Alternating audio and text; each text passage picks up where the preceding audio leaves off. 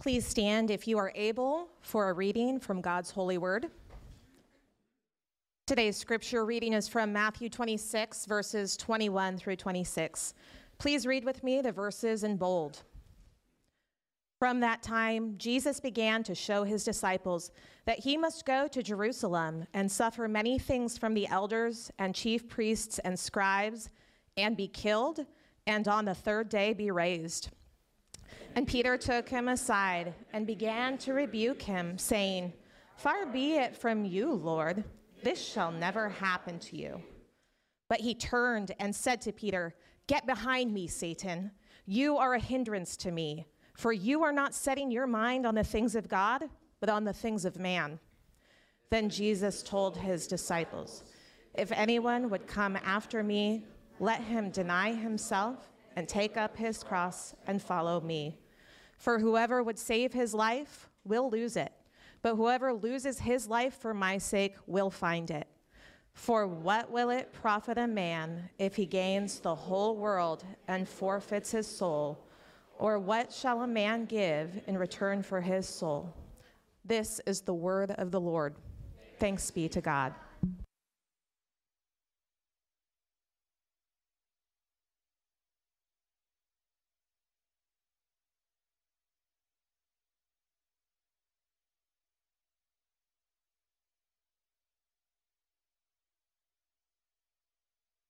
I'm all by myself. Can I have this microphone on?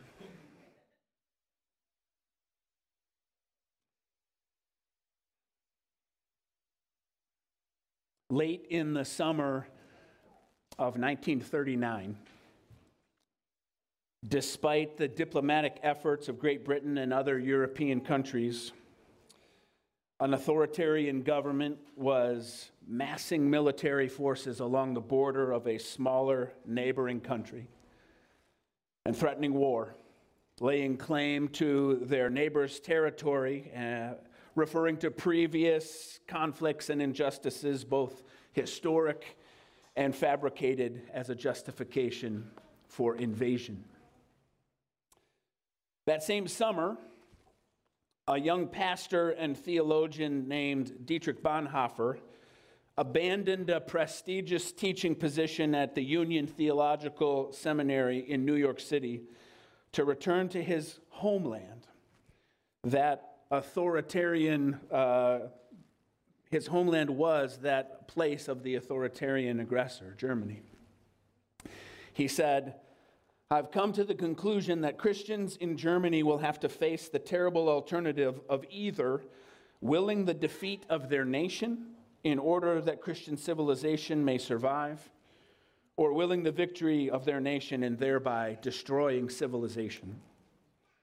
I know which of these alternatives I must choose, but I cannot make that choice from security and not share the trials of this time with my people."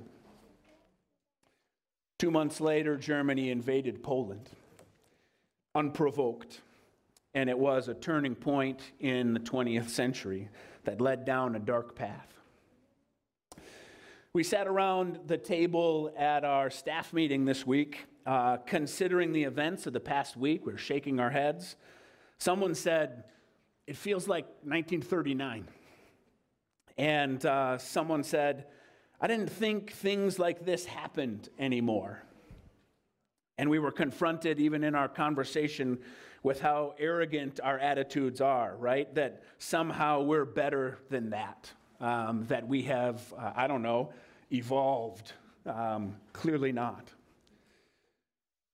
Probably Bonhoeffer's most famous book, arguably, is titled "The Cost of Discipleship," written by a man whose devotion to Jesus cost him his livelihood as a pastor, his career as an academic, made him a traitor in his own country, prevented his marriage to the love of his life, and ultimately led to his imprisonment and death.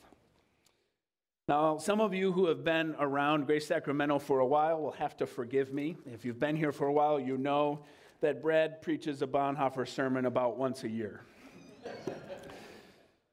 But I couldn't think of anyone more appropriate to quote from threw out a message on a passage in which Jesus says, if anyone would come after me, let him deny himself, take up his cross, and follow me. Especially given the cultural moment that we find ourselves in, and the fact that today, as Lent begins, if we're following that Christian calendar and letting the events of the Christian calendar form our experience, then as Lent begins, we are at a turning point, looking down a dark path that leads Jesus and us following him to his betrayal and to his death on Good Friday. So this morning, just two reflections on this passage with the help of Dietrich Bonhoeffer. First, the cross or your cause, and secondly, the cross or your life. The cross or your cause. Matthew 16:21, which we read this morning, is the first time in the Gospels that Jesus talks openly and plainly about what must happen in the last days of his earthly ministry. It says, from that time, Jesus began to show his disciples that he must go to Jerusalem, suffer many things from the elders and chief priests and scribes, and be killed, and on the third day be raised. Very matter of fact and plain. This is what happens now. It's important to understand some of the context of the passage if we want to understand why Jesus decided that this would be the turning point in his public ministry. The chapter, Matthew chapter 16, opens with the Pharisees and the Sadducees demanding a sign from Jesus. That says the Pharisees and the Sadducees came, and to test him, they asked him to show them a sign from heaven. Some kind of proof about who he claimed to be. And what's interesting about this is that it's a little bit lost on us, but Pharisees and Sadducees are not natural allies. These are not folks that would have gotten along necessarily if they didn't have a shared conflict with Jesus. It might help you to imagine the Pharisees in the same light as maybe the most legalistic, the most fundamentalist, the most separate yourself from everything group of religious people that you've ever encountered. And now think about the Sadducees as the most permissive, most progressive, most culturally accommodating group of religious people that you have encountered. From an outside perspective, from the Roman perspective, they were both Jewish. These are Jewish leaders. But they were actually, in fact, rivals in competition for influence and control over Jerusalem and the Sanhedrin, which was the leadership of the Jewish religion and Judaism. And so Jesus knows that when they ask for a sign, they're not actually looking for confirmation that he's the Messiah or that he is the Son of God. What they're looking for is a signal about whether or not Jesus is on their side. They want an indication of whether or not he's with them or if they are against him. It's not uncommon. Around here to get a call or an email from someone inquiring about the church, and they have what I might call, or what I sometimes call, a litmus test question.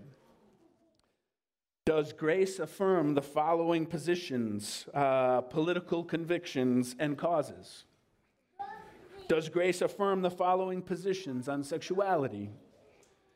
And don't get me wrong, these are important parts of our life that we need to struggle with and see how the gospel impacts our lives in these areas. But I'm not talking about folks who are calling to struggle to follow Jesus in these areas. I'm talking about questions that will not be satisfied with anything but the already predetermined answer that they're looking for. A signal that we're on their side. Searching the scriptures to seek to submit these things to God is not a satisfactory answer for these inquiries. These are the kinds of signs that the Pharisees and the Sadducees were looking for. They're not interested in following Jesus, as it were, but whether or not he will follow their agenda. And before we get too comfortable, it feels like we can make some separation between ourselves and the Pharisees or the Sadducees. Look at Peter. Earlier in this very chapter, Peter is the first to publicly profess Jesus as the Messiah. He says, "Jesus, you are the Christ, the Son of the living God," in verse 16. Many commentators think that it's actually Peter's confession that is something of the starting gun for Jesus' turn in his ministry. When Jesus hears Peter lead the profession that he is the Messiah, it can be seen, it's known what he's come to do. Jesus hears that, and then he turns his face towards Jerusalem. Okay, then, it's time to initiate the final days of this ministry and what must be done. That's what our passage seems to suggest when it says, from that time, Jesus starts talking about his suffering and his death and his resurrection. But what we find out really quickly is that, yes, Peter confesses Jesus as the Christ, but Peter very clearly has a non-negotiable definition of what that means, who the Messiah is supposed to be. And that includes probably toppling an oppressive rule of Rome and reestablishing a Davidic kingdom. It involves conquest and victory, not suffering and death. And when Peter takes Jesus aside to rebuke him and advise him about what sort of Savior he ought to be, it's a familiar conversation for Jesus. Jesus has already had a conversation with a guy in a desert who said that he could be God's king without enduring a cross. That he could have God's glory without denying himself. You can look it up. It's in Matthew chapter 4. The title will say something like, Satan tempts Jesus. That guy was Satan. And that's the name that Jesus uses for Peter in this conversation as well. Get behind me, Satan. You're a hindrance to me. You're not setting your mind on things of God, but on the things of man. So Peter's not that different from the Pharisees or the Sadducees. We're not that different either. Bonhoeffer wrote in The Cost of Discipleship, so many people come to church with a genuine desire to hear what we have to say, and yet they're always going back home with the uncomfortable feeling that we're making it too difficult for them to come to Jesus. He wrote that passage during a time in which German churches, in his tradition, were being flooded with financial support from the government in exchange for a commitment by their pastors and leadership to become, quote, German Christians, which meant pledging loyalty to the Führer. First German, then Christian.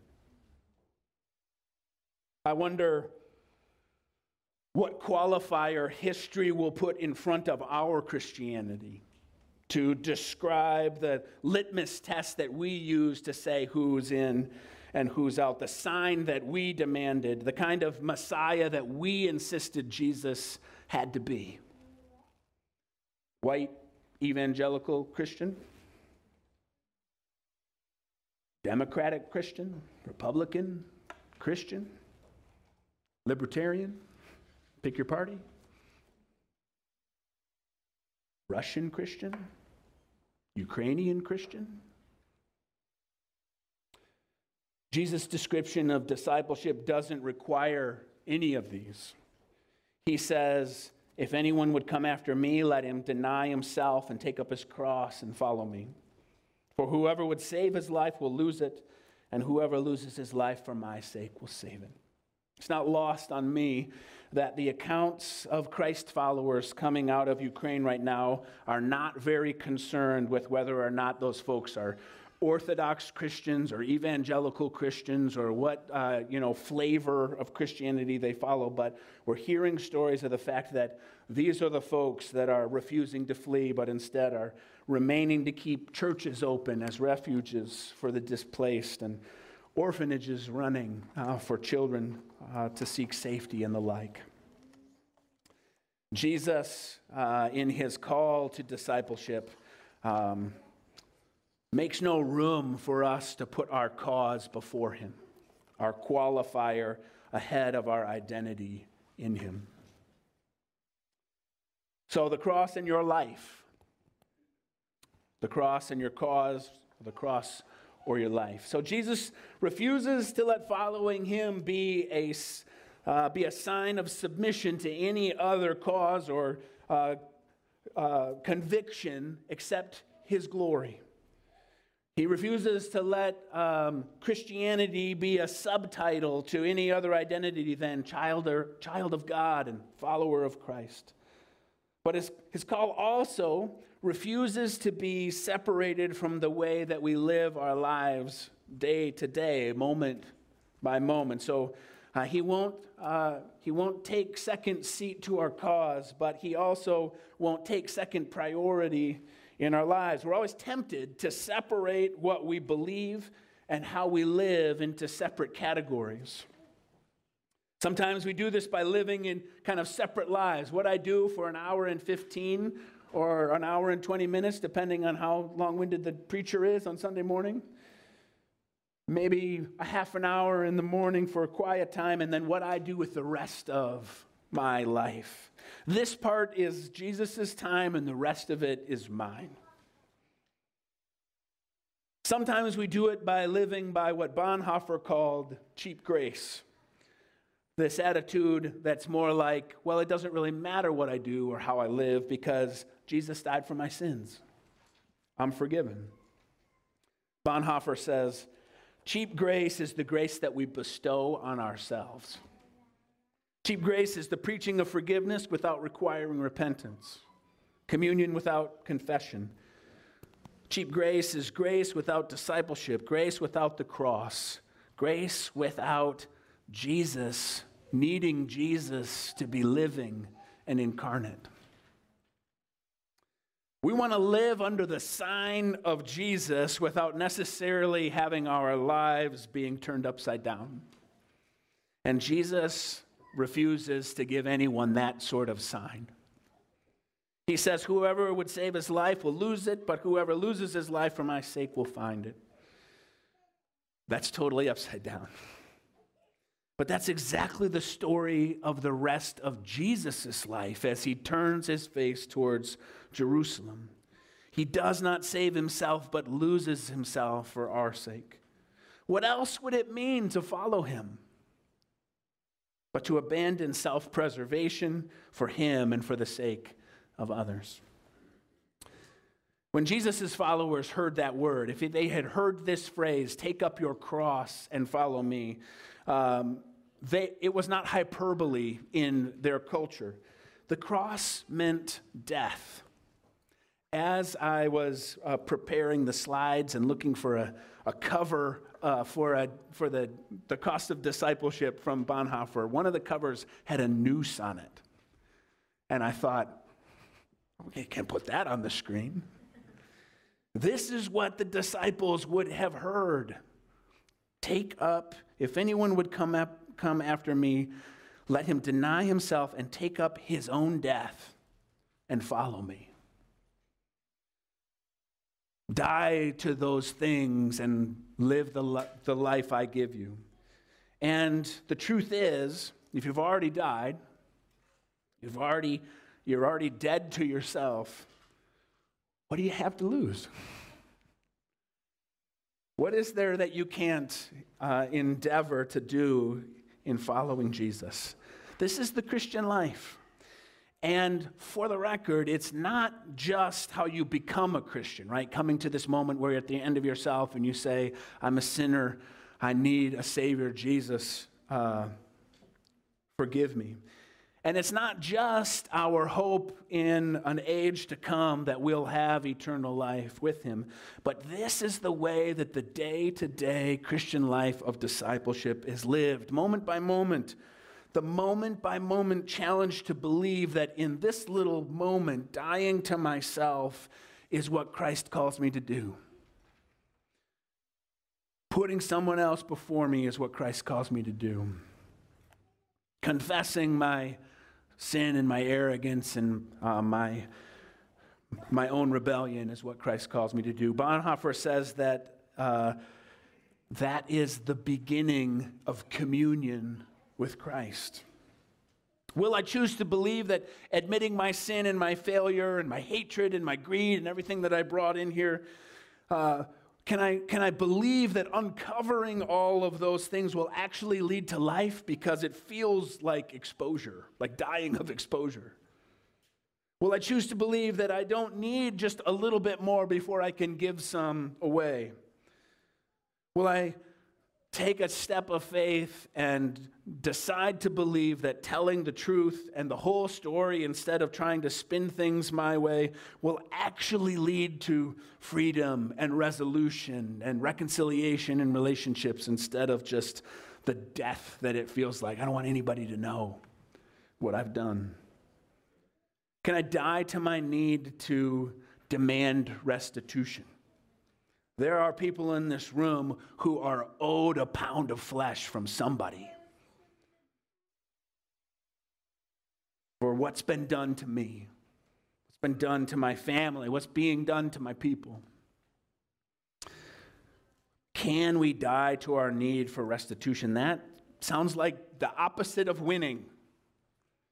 Sounds too costly. Bonhoeffer says, costly grace is the gospel which must be sought again and again and again. The gift which must be asked for, the door at which a man must knock. Such grace is costly because it calls us to follow, but it's grace because it calls us to follow Jesus.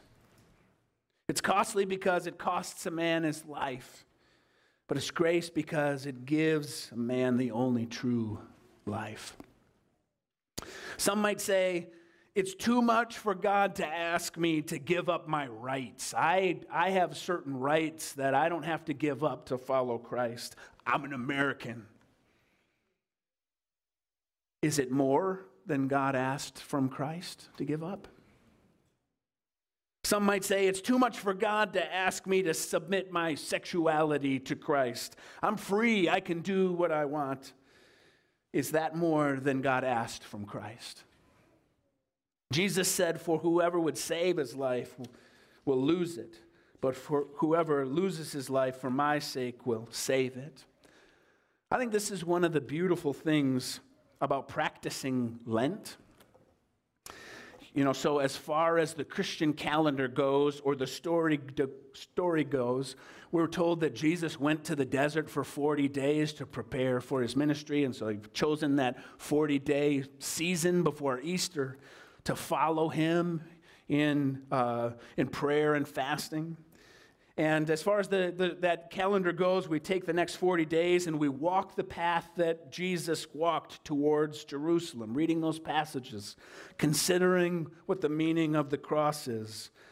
Follow him towards Jerusalem and towards the fact that there he gave himself up for our sin.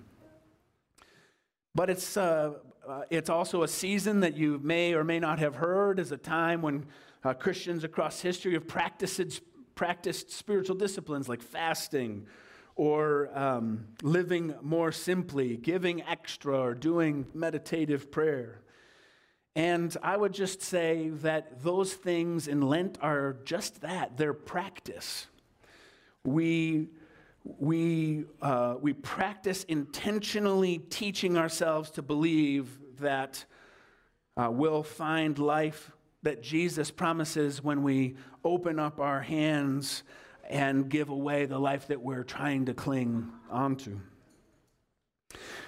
That we'll find when we practice believing that our time and our treasure and all of the good things that we have to have are not actually ours to keep, but that they've been given to us to be gifts, to be given away, like Christ gave everything away to us. In Lent, if you choose to practice something like this, and it's not a requirement. We're not giving up things because we want to do penance. It's not a season where we try to punish ourselves for our sin. Christ has already taken care of that. He has received the penalty for our sin. We're practicing giving life. We're practicing giving hope. We're practicing giving time. We're practicing giving attention. All of these things that we have been given, we're practicing believing that we don't have to hoard those things, but that we can die to ourselves and give those things away. And that in however costly that feels, we will discover grace. What it means to serve a God who gave himself away for us. Bonhoeffer says that real grace, the grace of Jesus, is costly grace. He says it's costly because it condemns sin, but it's grace because it justifies the sinner. Above all, it's costly because it cost God the life of his Son. Yea, you were bought with a price. And what has cost God much cannot be cheap to us. Above all, it is grace because God did not reckon his Son too dear a price to pay for our lives, but delivered him up for us. And this is what we prepare for this season of Lent.